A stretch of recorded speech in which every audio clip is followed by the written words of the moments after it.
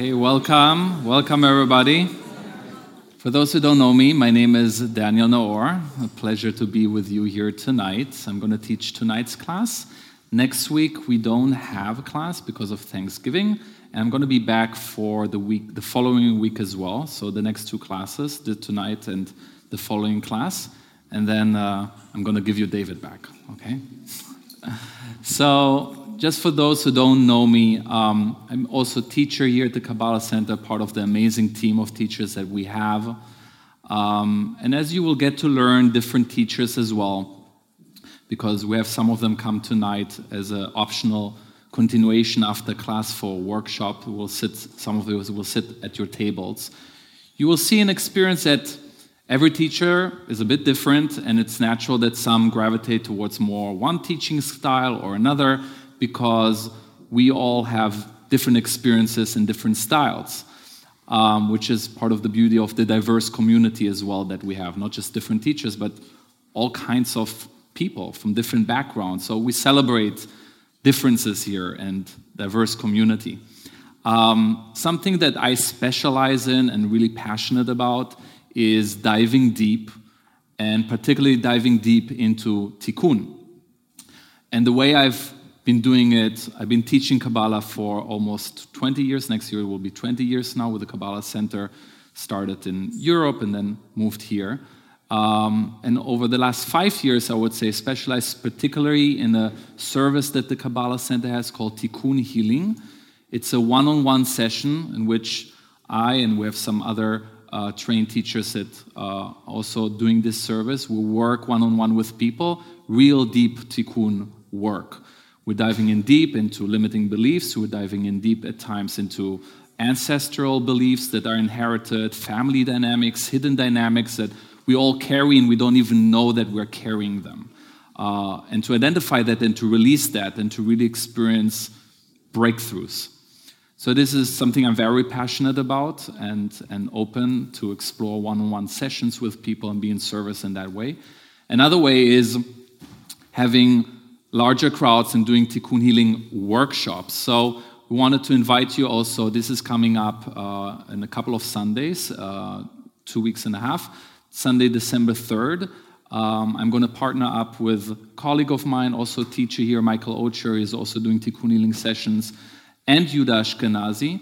And we're doing this Tikkun Healing workshop that is all around the topic about miraculous possibilities.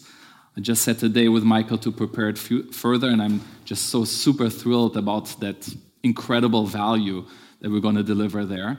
And at the end, we're going to have a sacred sound meditation around the topic of what we discussed the entire day. It's from 10 a.m. to 2 p.m., lunch included. So the last hour of that 4-hour workshop will be a sacred sound meditation with Yuda Ashkenazi. How many of you experienced that? How many of you were here at the new moon of Sagittarius and did the sound healing with Yuda Ashkenazi? Beautiful. So some of you got to experience that already. So that will be part of it as well. So as we go along, there are always like monthly workshops or activities, and we're just going to share those with you. For those who feel compelled, you're invited to come and explore more outside of this setting and classroom. The last thing that I'm going to say before we're going to dive in deep, because we have a lot of very exciting, important things to cover, we have a special gift for you tonight. So the mentors at your table hold these gifts. You might have seen them at your tables. There are the little, what's called Pinchas Zohar. We know that the Zohar is the main text of Kabbalah that is written in Aramaic. This is here also with the English translation. And everything that we teach from Kabbalah 1, 2, 3, and onwards is based on the Zohar or the writings of the Ari, which are taking the Zohar and explaining it further. But the main text is really the text of the Zohar. And in the center, we learn that beside the beautiful wisdom that the Zohar contains, it's far, far greater than the wisdom. The Zohar, we don't view it as a book of information. We view it as an energy source. So it's one of the most fundamental tools that we'll use at the center. We will learn more about it, Kabbalah 2 and 3 and onwards. But it's also a very practical tool to connect to the light of the Creator. There are different levels to it, studying from it certainly, even scanning the letters, making eye connection, even if we don't understand it, just making eye connection with the letters. Our soul downloads this energy from our soul in the upper worlds. And we also learn that simply by carrying the Zohar the Zohar has life of its own.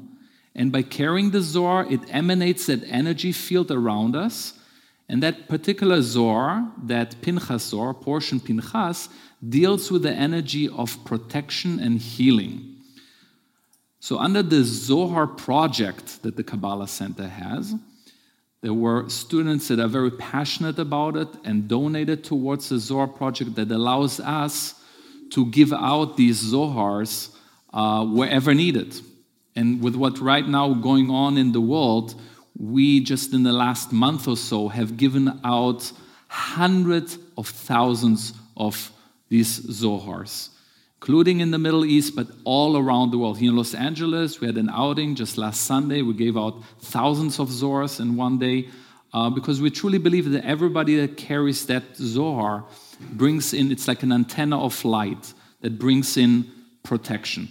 So there are packs of 3. You're welcome to take one and take one for yourself. And there are 2 additional ones. If you want to give it to friends and family members, you're welcome to do so. And if you have more questions about it, please feel free to ask your mentors, and they'll be happy to elaborate and explain you more about the Zohar if you're interested.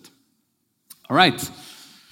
We got all of this out of our way, and we're ready to dive into tonight's topic. How are you guys feeling about tonight? Woo, yes. Okay. So we have covered a lot of things already with David from Kabbalah 1, class 1, 2, and 3. And I want to start with a little recap of what we've learned so far, or what do you remember so far, learning about tikkun. Remember the term tikkun? Can you say it out loud together? Tikkun. Okay. The walls are falling. Tikkun. What is tikkun? In your own words, from what you remember, scream it out. What is tikkun? What does it mean to you, tikkun? Repair is the literal meaning, to repair. Clean up. Correction, to correct.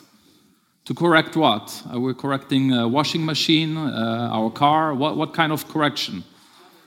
What? Pattern. Vessel, soul. Patterns. Correcting patterns. Okay. Past lives. Okay. Beautiful. Yes.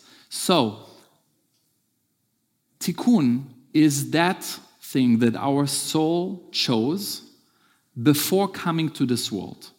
So our soul was happily in the upper worlds, and someone came around and said, "Hey, I have an offer for you. Want to sign this paper?" I said, "What is this?" "This is your soul contract." "Okay, what does it entail?" "Well, you'll come down to this earthly world with a physical body, and you'll have lessons to learn." I said, "Okay." Our soul is like, "Okay, that's exciting. What kind of lesson?" "I don't know, you pick." I said, "Okay, what's on the menu?" Fear of abandonment, humiliation, forgiveness, let's see what else. Anger, thank you. Judgment, laziness. Okay. Sounds very, yeah, this is a good one. Needing other people's validation. I would love to learn that lesson. Yes. Sounds exciting journey. To learn how to really be free and independent from the inside, regardless of what other people, like this human experience of complete internal freedom and being myself in this world where I can see and taste and have free will. Unbelievable. Sign me up. Okay, so choose your parents. Which one will help me the most triggering my tikkun? This one, this couple? No, it's like I'm the only child. They give me all the attention that I need. It's like, no. This one, that household, where I'm 1 out of 8, and I'm constantly seeking the validation, and nobody's giving it to me. Perfect. Sign me up. And now all my life, we need to understand, everything is a setup. Anybody seen The Truman Show with Jim Carrey? right? Everything is a movie, and we're the main director. We're the main character. We don't know that. And everyone is a supporting force to help me to get to my tikkun. Now, the other people don't know that they are a part of my movie and I'm part of theirs, and there's one perfect picture in it all. But everyone's life is geared towards one purpose: finding our tikkun and overcoming it. By overcoming it, we learn that not just that it's this heavy thing or that I need to change or to work on myself or to correct, but by learning the lesson in a proactive way, because that's what we learn in Kabbalah, that we can learn the lesson in a proactive way versus the universe reminding us and teaching us. We can seek it out proactively, learn the lesson proactively, and experience miracles. That's by definition the miracle making that we learn. You want to know how to make miracles? Find something that's uncomfortable for you, that is a repetitive pattern. Dig deep, find the root cause in it, break that pattern. You're working on your tikkun, you will experience miracles. Because that's the only reason why your soul chose to be in this world, is to get these lessons. If we're not doing that, and unfortunately most of the people get distracted with other things, and let's say that person, that soul that chose the need for validation as the tikkun, let's say they don't pay attention to that. And now that deep lack or that emptiness sits inside, but they don't want to deal with it. They avoid it. So they're learning and they're becoming, starting something, and they become successful in it, and now they have a lot of people looking up to them and depending on them. So it feels like, I'm good, I'm successful, I'm independent, I'm free. But if that individual hasn't dealt with their tikkun, which is something that is internal, something will be missing for them. They will have everything. They will even have people look up to them, but they will feel empty inside, unfulfilled. So here are some very good ways to identify tikkun. David shared with you the two types of tikkun, right, before? Remember what were the two types of tikkun? Mirror tikkun and trigger tikkun, right? Beautiful. In short, whatever I see in another person and it bothers me, it means I have a piece of that. Therefore, it's a good way to identify my tikkun. Whatever triggers me, the light sent me a person to trigger that inside of me, so it helped me to identify my tikkun. Right? Beautiful. I want to give you a few more simple ways in which you can already start to identify your tikkun. And let me tell you this is an exciting journey. This is an exciting journey because becoming curious and interested to learn more about my tikkun. And it's normal that in the beginning we're confused. What is tikkun? How can I find my tikkun? What is it? That's all part of the journey.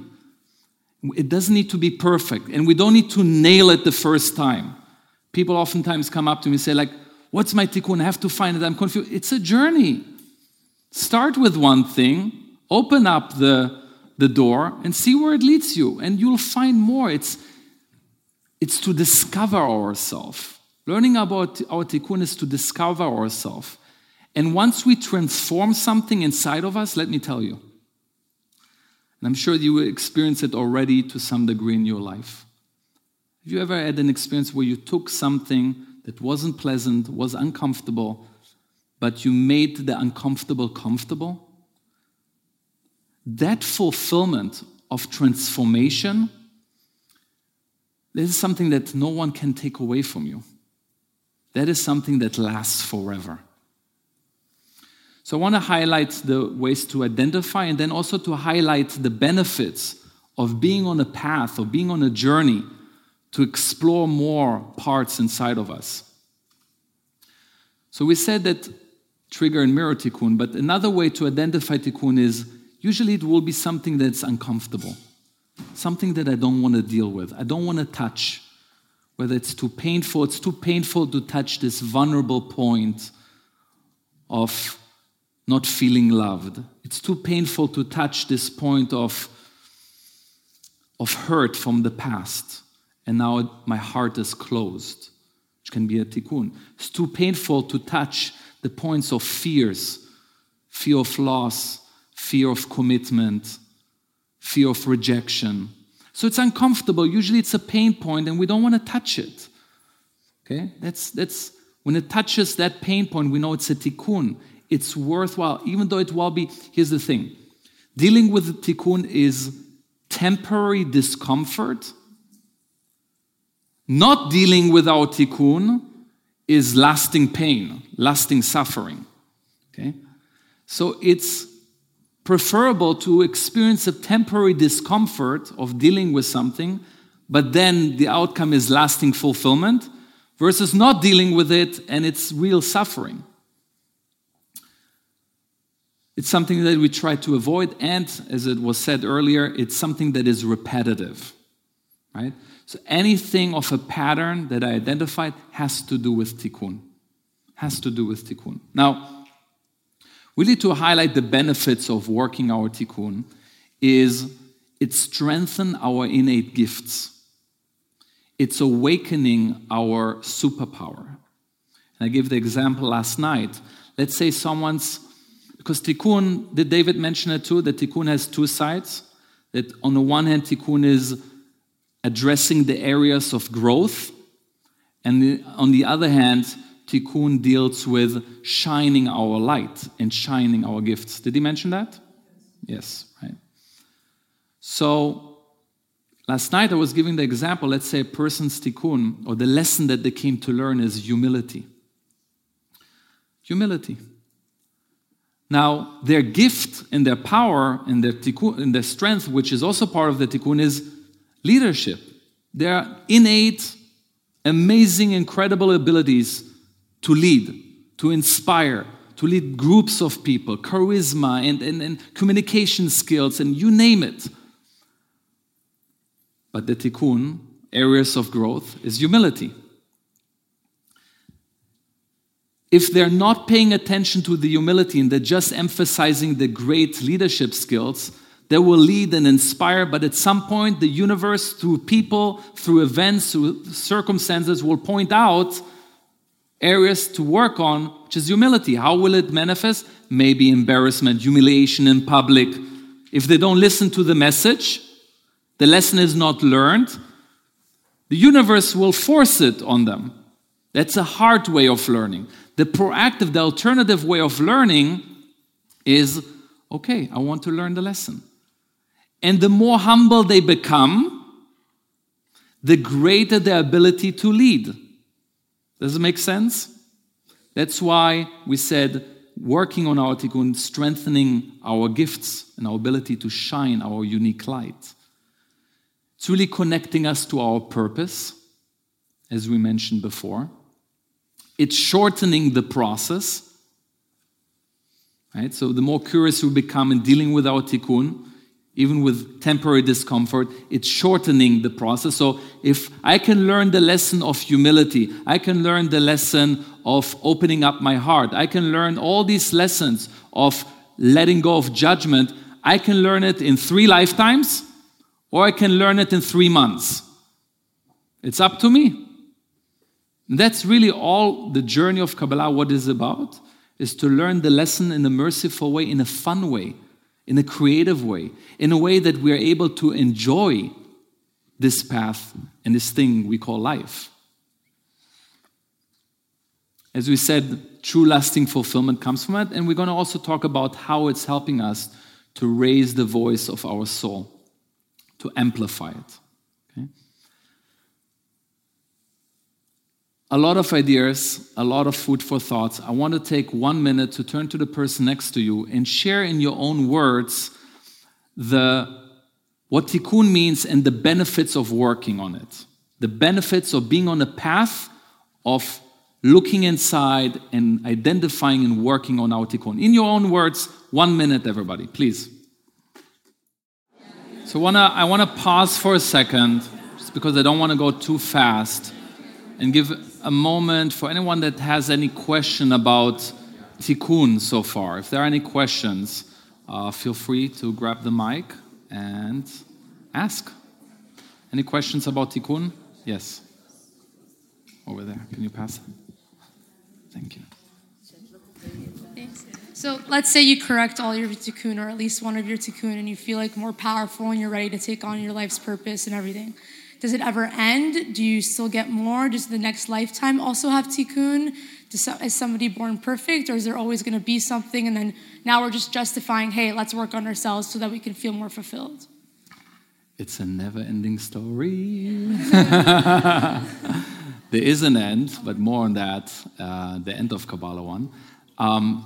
As far as we're concerned right now, we want to be in a mindset of endlessly wanting to explore.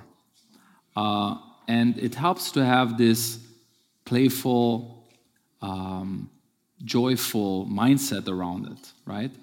Rather, because it's really about how we choose to look at it, right? We can look at it as a oh, damn, I got to do this, right? Like when we play a game, right? We can either have this attitude of like, okay, got to play this game, right? Or we can really get excited about this game, right? Life is a game. Tikkun is a game. There is an end, and we're going to talk about it too. But while we're in the game, we want to be engaged, right? And we want to be engaged, and we want to find the beauty in it, right? And Kabbalah can enhance that, can give us a perspective of life in which our personal experience is one of like, wow, there's so many lessons to learn. I discover so much more about myself. I learn, I discover something, and then I can share it with the world. Wow, I can't wait for the next thing to discover so I can share more and I can be even more fulfilled. You see, this is a perspective that we can acquire being on this journey. But it has its ups and downs. I'm not saying that my life is looking something like this, right? My journey over the 20 years with Kabbalah is more something like this. So there are ups and downs, but ultimately I feel I'm growing, I'm elevating. Yeah, and I'm still on the journey too, so it never ends. Yeah, thank you. Over there or here? Can you pass the mic? What does the word tikkun mean? To correct. To correct. Okay. To correct. What does tikkun nefesh mean? The correction of the soul. Oh, okay. Thank you. Thank you. Last question over there. Oh, thank you. Thank you. Hi. Is tikkun always something that is, like with the humility thing, it's like, okay, you need to be more humble. Could it be something like not being a doormat? Absolutely. Oh my God. Yes. Okay. Huge tikkun. Huge tikkun. Okay. Tell me about it. We learn also a little bit about Kabbalistic astrology, which, by the way, I know some people are like turned off by that or don't believe it. That's fine. Some people are super intrigued. We have all kinds of people in different crowds and different backgrounds.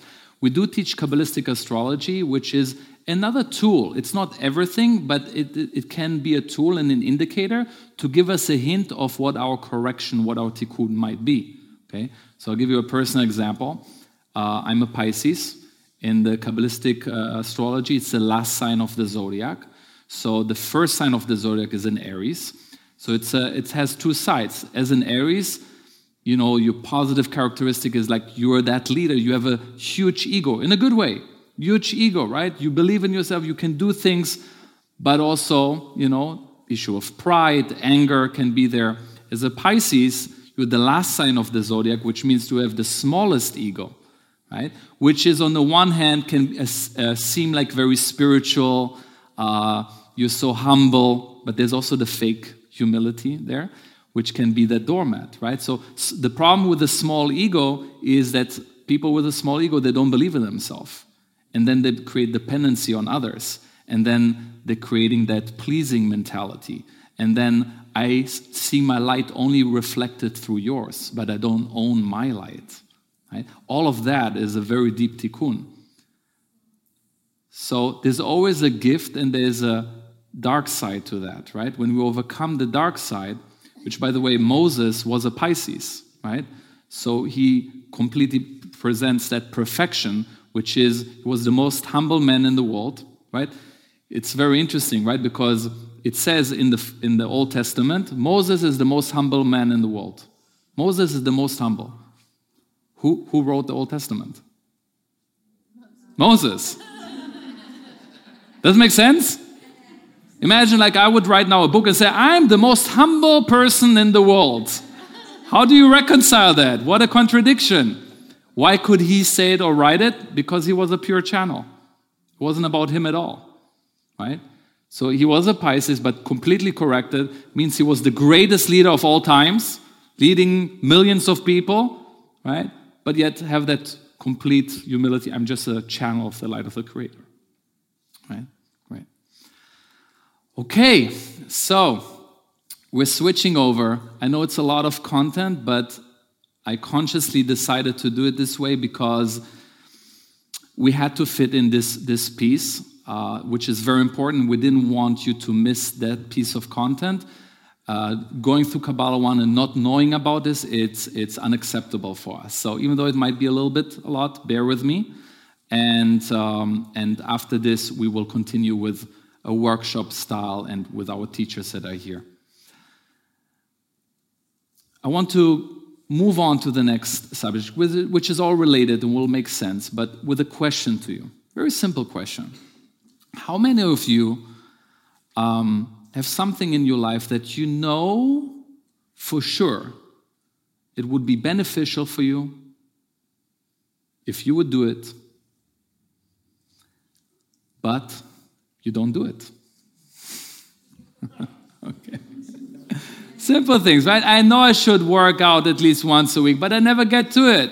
I know I shouldn't eat that sugary stuff, but, that's the don't do, right? All the things that we know we should do, we don't do it. How many of you have things that you know you shouldn't do, but you do it anyways? Okay, so I look at this crowd. It looks pretty intelligent people, right? Including myself, in my humble opinion, right? And yet, what's the matter with us? What's the matter with us? Does it have anything to do with IQ? Are we not smart enough? And that's why we have these things that we know we should, but we don't, and we know we shouldn't, and we go ahead and do them anyway? Is it a matter of IQ? No? So what is it if it's not intelligence? Well, here's the thing. In Kabbalah we learn that there's a force. There's a force created to help us to reveal our greatness. When we asked the light of the Creator to come to this world and to explore and to work on our tikkun and have that gift of free will, the Creator said, very well, I'll create an entity, a force, that its job is there to challenge you so you can truly reveal your greatness.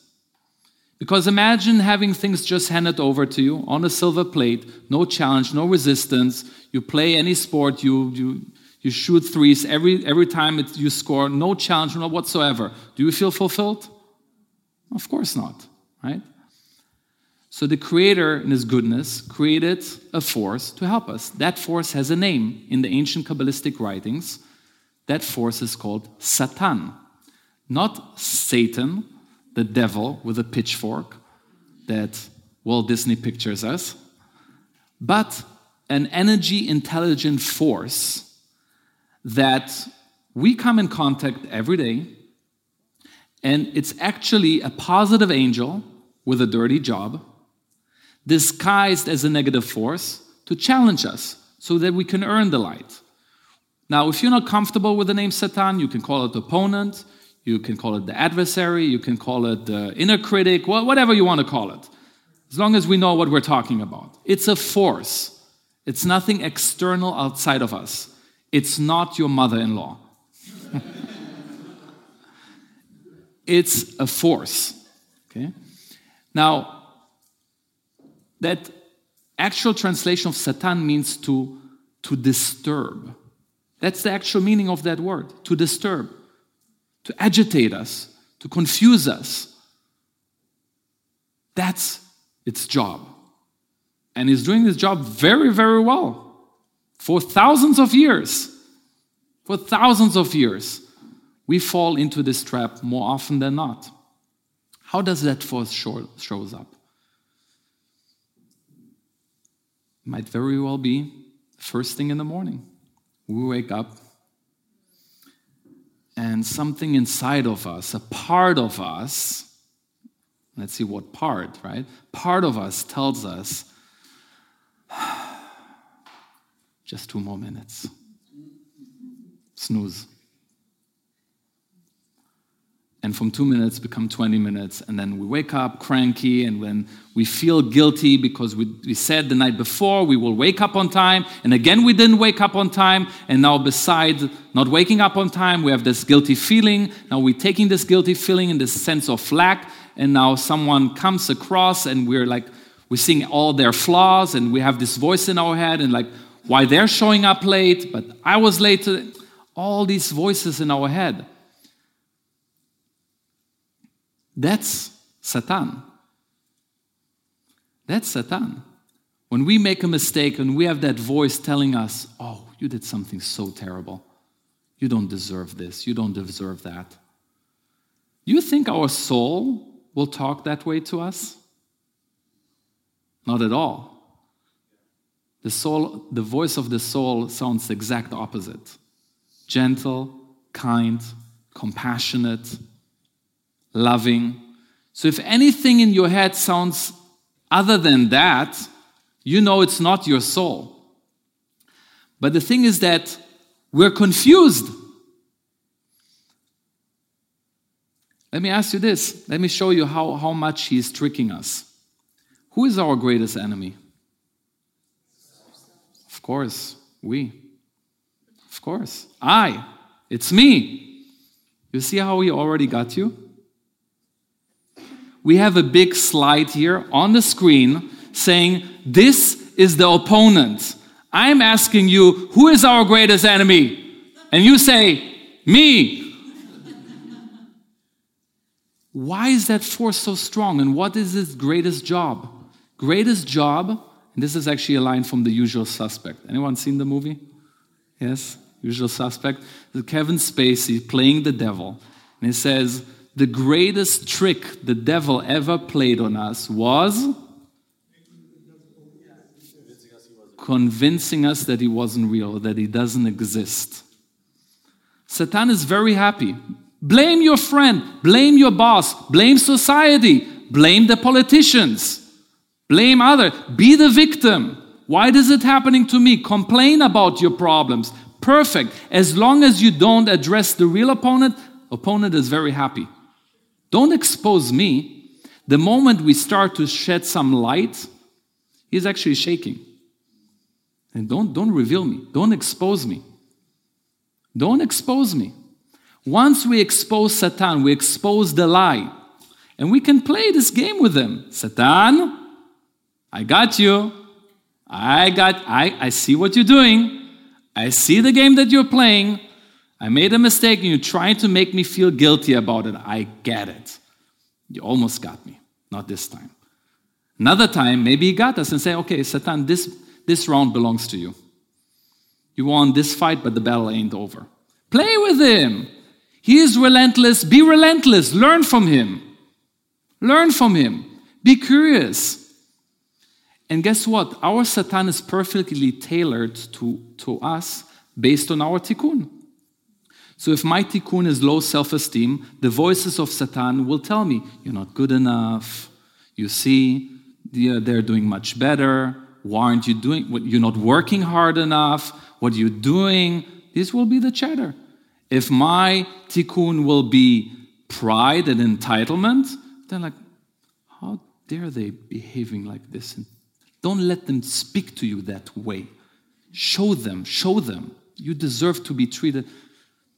Everyone's Satan is different, and we cannot judge other people's Satan. When we have an argument, what is two people arguing? Usually 2 people arguing is just 2 Satans fighting. That's what it is. 2 Satans arguing with each other. And by the way, if we know this, if it's a couple and we know the couple well, we can most of the time play the subtitles, right? We know each other's Satan programs. It's a reactive program. Once it's in, we know the words. Okay, now he's going to tell her this, and now she's going to answer that, because it's on autopilot. It's a reactive system, a reactive program that's an autopilot controlled by Satan. And if we don't shed light and expose Satan and pause and claim our power and free will, that's the only free will we have, guys. It's the only free will we have. Everything else is programmed. Every time we expose Satan, we expose the reactive system, we choose a different program. We overcome the tikkun, and that program is filled with miracles. That program is filled with light and fulfillment. So only free will is to see, what is my Satan program telling me, my reactive program telling me? To pause that, what is my soul telling me? What's the alternative here? Okay. He has also another name. We didn't put it up there. Some people call him Lucifer. You know what Lucifer means? Light bringer. Why would you call a devil, an evil thing, a bad thing, light bringer? Because that's his job. Ultimately, he wants you to beat him. He wants to be exposed.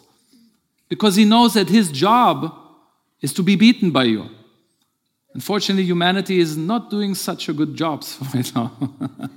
And that's the power of teaching of Kabbalah, bringing awareness to individuals, ultimately collective consciousness in the world, so more people will access the proactive program inside, so we can create a better reality for us in the world. All right, let's pause here for a second. Any questions about this? Where's the mic? Thank you. Since you brought up free will, I've been thinking about this. I get stuck on, I guess I'm looking for some clarity on the view in Kabbalah of everything's meant to happen the way it happens. Because sometimes it feels like, well, then what does it really matter what I do, right? Even though I understand, our tikkun is here for us to conquer it and to get stronger and to move close. I get that, but if we don't ultimately have control of that, sometimes it feels pointless. But you were just saying the only free will we have is choosing whether or not we're going to take on Satan in a certain situation, right? Yeah. So does that mean that? I guess I'm just trying to figure out why exactly that is. I'm really bad. I'll give you an example. My question properly. Because it brings a very good question. Destiny or free will? Which one is it? Right? And the Kabbah says, both. They coexist.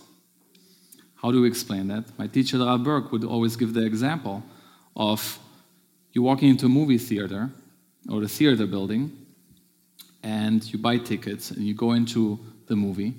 Now you start to realize, oh my God, this is a horror movie. I don't like horror movies. Change it. Pause everything. Change the script. Change the director. Change the actors. Change it. Can we do that? No. The movie is already done. It's already in the theaters. Can't change that movie. So that movie exists. But what can we do? Walk out. Walk out and go to room number 2, where there's this beautiful comedy, romance, feel-good movie playing. Yes, that movie also exists. So there are parallel universes. All the movies that we can imagine and cannot even, all of them exist at once, at the same time. Which one am I choosing? With every pause, with every identification of Satan and my reactive system, and choosing something else, I'm switching to a different movie. That also exists. And now we said, it's up to us and how long the movie is, right? It's up to us, so we can learn these lessons in, like we said, 3 lifetimes or in 3 months. So with every choice, we can also shorten the process.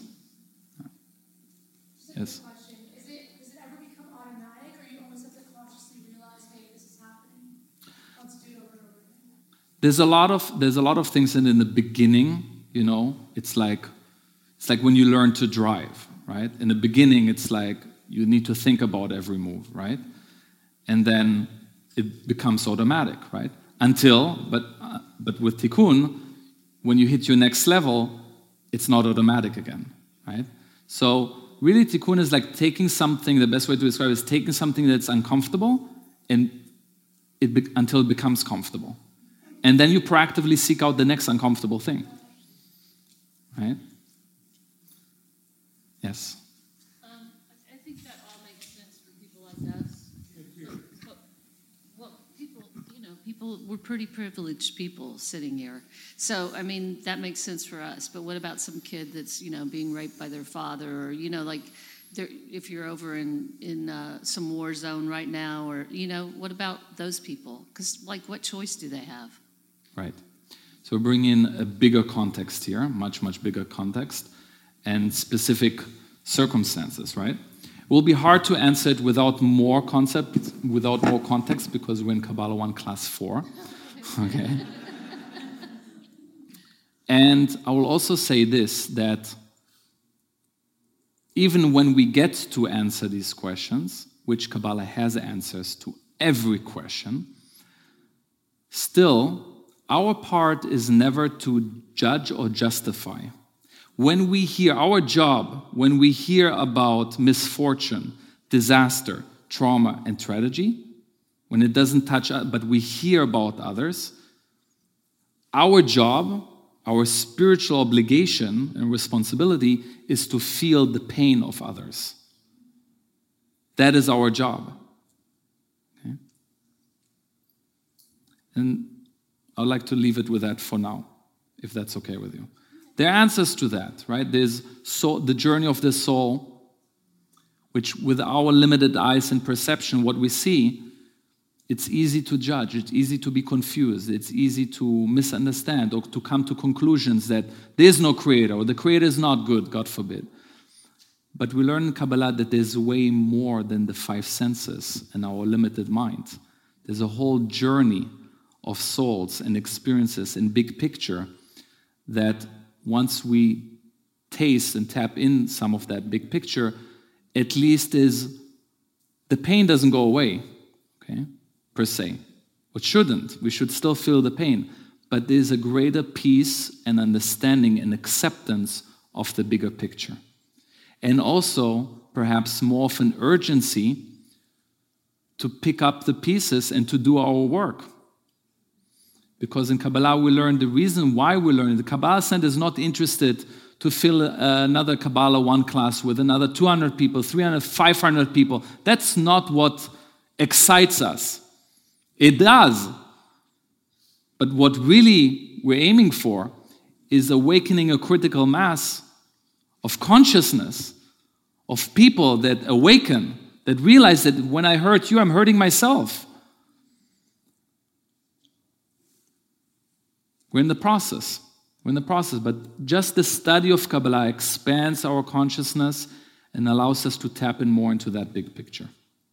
All right, we're running out of time a little bit, so I'd like to pause this part here, because otherwise we'll lose ourselves, and I don't want to lose the momentum. Actually, it will be a good time to introduce the workshop that you will be able to be facilitated with the mentors and with the senior teachers that we have come tonight. I mentioned that we have a great team of teachers here. We're very privileged in the LA Center. Beside David, myself, we have other amazing teachers, experienced. They've been teaching longer than me and David even, and worked one-on-one with thousands of people, have taught these same classes in various places all around the world. And they're here also to facilitate a workshop or discussion with you. They're in the back, if you see them. We have Michael Ocher, who will be also part of the workshop on Sunday, Yuda Ashkenazi. Some of you got to know him from the Sacred Sound, and when I asked you about the new moon of Sagittarius, some of you showed that you were there. He will also participate in the workshop. And Elisheva Balas, who is also part of this great team. Some of you might have heard her from the Weekly Energy Boost, a great podcast that her and David Guillaume are sharing together weekly. And I would like to introduce you the workshop, okay? The idea of today's workshop. We would like to look into the trigger, the reactive behavior, and the tikkun, okay?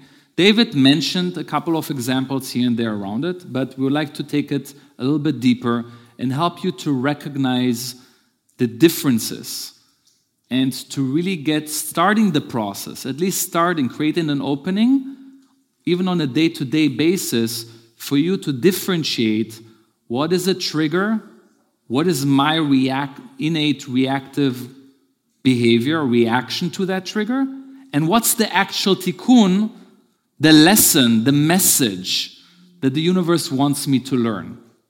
Does it make sense? Okay. So I'll give some examples and then we'll take it deeper at the tables for those of you who want to stay. Trigger can be a person, can be a situation. Let's say someone canceled a meeting, right? Last minute, I accommodate them, I made sure I can meet with them. Last minute, they canceled the meeting. And I get that text message or that email. Last minute, and I changed my plans, my entire day to accommodate them. They changed the plans, right? They cancel. My reactive behavior, anger, upset. Okay, that's the reaction, the natural reaction. I'm angry and upset. I'm furious with that person. How dare they?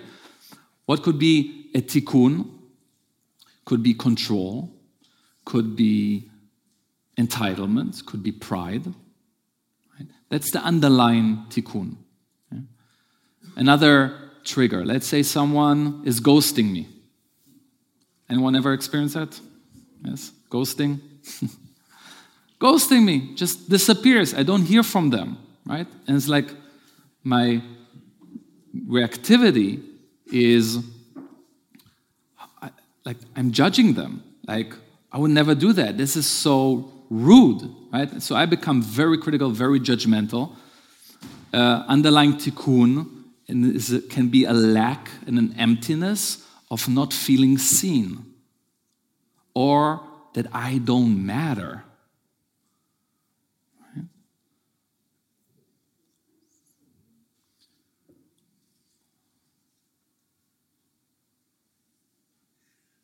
Maybe the trigger is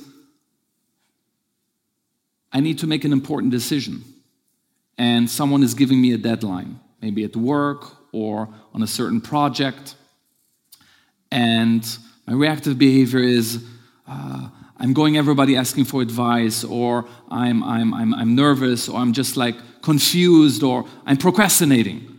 Just put it away, put it away. I don't want to make a decision. Put it away, procrastinate. What can be the underlying tikkun? Maybe a fear of commitment. Maybe a fear if I do this and commit to this, maybe it will fail. Maybe it's a fear of failure. Okay, so you see the differences? There's the trigger, which is really just sent by the light. It can be a personal situation. The innate reaction that triggers inside of me, which is not the tikkun, is the difference. It's not the tikkun, it's my reactive behavior. And based on what we learned tonight as well, right? Like, based on my tikkun, my satan, the voices that Satan is telling me, but what is the actual root cause? The difference between reactive behavior and tikkun is the reactive behavior is the effect. The tikkun is the root cause. So I can be working on pausing the same thing for 20 years. I'm not going to get upset. I'm not going to get upset, right? We learned the first tool in class 1, pause, right? Pause, what a pleasure. Pause, I have everything. But now we want to take it deeper. Am I actually growing and transforming if I'm pausing the same thing for 20 years? And I'm constantly being triggered the same way, and I have the reaction, but I pause it? It's a great start. But the pause, it's only there to give me the freedom so I can actually look at the actual tikkun and change the root cause. If I change the root cause, the trigger disappears. Or it shows up, but it doesn't trigger me anymore. That is a deeper transformation that there's way more to say and to learn about it, but we want to at least begin the journey in inviting you to explore a little bit deeper. Okay? Quick, if it's a question. Yes? What if your energy just doesn't match somebody else? Say it in the mic. What if your energy just doesn't match somebody else? For example? I meet you and there's just something about you I don't like. What's the nature of the relationship? Just you meet someone and it's just such a negative energy around that person and you just can't get close to them. I would say there's a difference between what type of relationship. The reason why I ask is because if it's my mother, it's one thing, right? If it's just a person that I meet, a stranger on the street, it's a completely different thing, right? It's very important to choose our environment, and that's one of the most important choices that we have. So if there's someone that I don't vibe with and I have a choice not to be with them or do business with them, it's my choice, great. I don't need to force tikkun. You understand what I mean? So your reactive behavior would be to avoid them. That's your pause, Not right? necessarily. Not necessarily. If it's just someone that I meet and I don't like them, but I don't need to be with them, right? I don't need to work with them. They're not family related. Meaning the universe doesn't show me any sign that I have to deal with them. I don't need to put myself in a difficult relationship just for the sake of it. You understand what I mean? Now, if it comes to me, if it's a boss or if it's someone that the universe shows me, no, deal, then it brings up something inside of me that I need to deal with. Does that make sense? Okay, good. All right, we are exactly at the 1 hour mark, so I don't want to make it longer. We are assigned, right? So I'm also staying here, and I'm knowing which table I'm at. Everyone else, you know which tables and how we divide it? Okay, so why don't we come up and start it now? Again, it's going to be another 15 minutes or so. For those of you who want to stay and have a group discussion and workshop at the table based on this, welcome to do so. If you said, I'm only here for 1 hour and that's what I signed up for, welcome to go. One second. Shh. Before we go, just want to leave you quickly with this that I haven't shared with you yet. Just like David, I have a community number. And if you guys would like to stay in touch or just receive wisdom, occasional inspirational messages or updates, you can text to this number and be automatically opt-in to my community. Right? Thank you so much. And no class next week, and see you next time.